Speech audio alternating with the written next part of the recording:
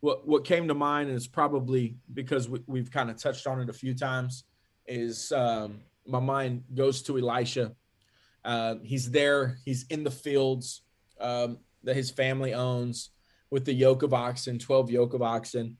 And Elijah has just had this like terrible experience and moment. He's down and he's depressed. He's discouraged. But God met him. God met him right where he was at. And I want to say this to somebody: God meets you right where you are.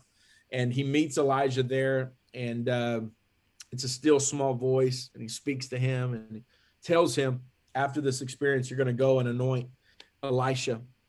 Elisha was in the field working. That's what he was doing. We know that. We read that in Kings together.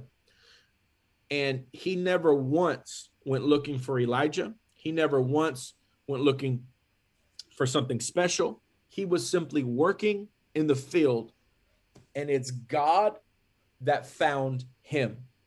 The Bible says that Elijah finds Elisha.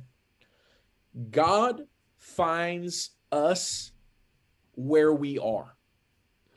If you and I and others would put forth the effort, if we would be diligent, if we would work, God will always find us.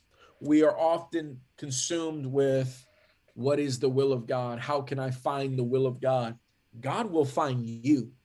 If you will give yourself to work, if you would give yourself to service, if you would give yourself to prayer, if you would give yourself to the word, if you would give yourself to effort, if you will do those things, God finds you. Elisha was not looking for it, but God already had him. He's telling Elijah before Elisha has ever prayed it, before Elisha has ever known it.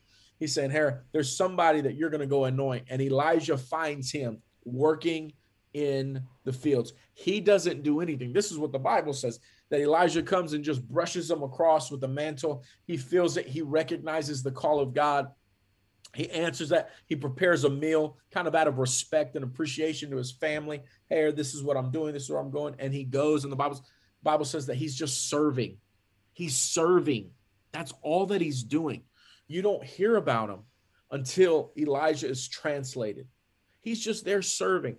What we're doing, God will find you.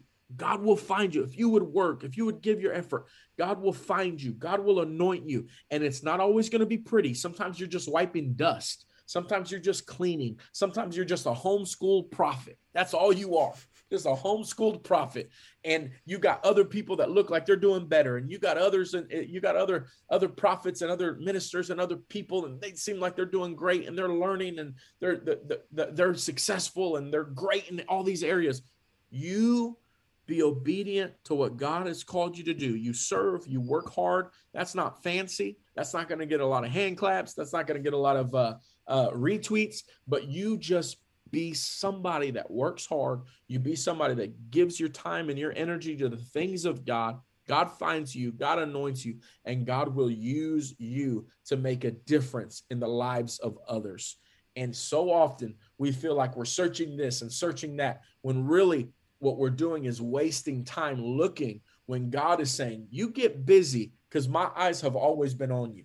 So whenever you get up from where you've been, whenever you just settle the fact that you just be yourself, I'll anoint you, I'll take a hold of you, I will utilize and partner with you, but I want to make sure that you're somebody that I can trust. I want to make sure that you're somebody that's willing to work. He wasn't promised. He was out there with 12 yoke of oxen. God didn't say, hey, if you answer the call, I'm going to give you 24 yoke of oxen. He didn't say that. No, you know what you're getting? You're going to follow dusty, moody Elijah, and you're going to be serving him. That's your reward right now. But hey, that's where the call of God took him. It found him, and it helped him develop, and it helped him grow.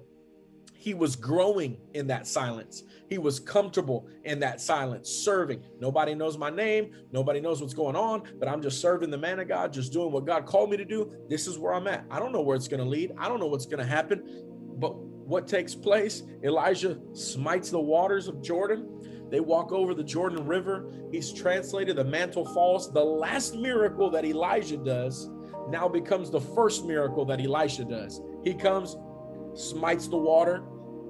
The river of Jordan moves, and he walks across. How is it that the very last thing that Elijah did Elisha is able to do at the very beginning. How is that possible? Because God finds you. And when you're in the silence and you're growing and you're developing, God is going to anoint you. God's going to use you for what he designed you to do. So don't be ashamed. Don't be embarrassed. Maybe you're serving where nobody knows your name and nobody cares and nobody listens and nobody even knows what you're doing, but you're just in the silence. You're being obedient to God.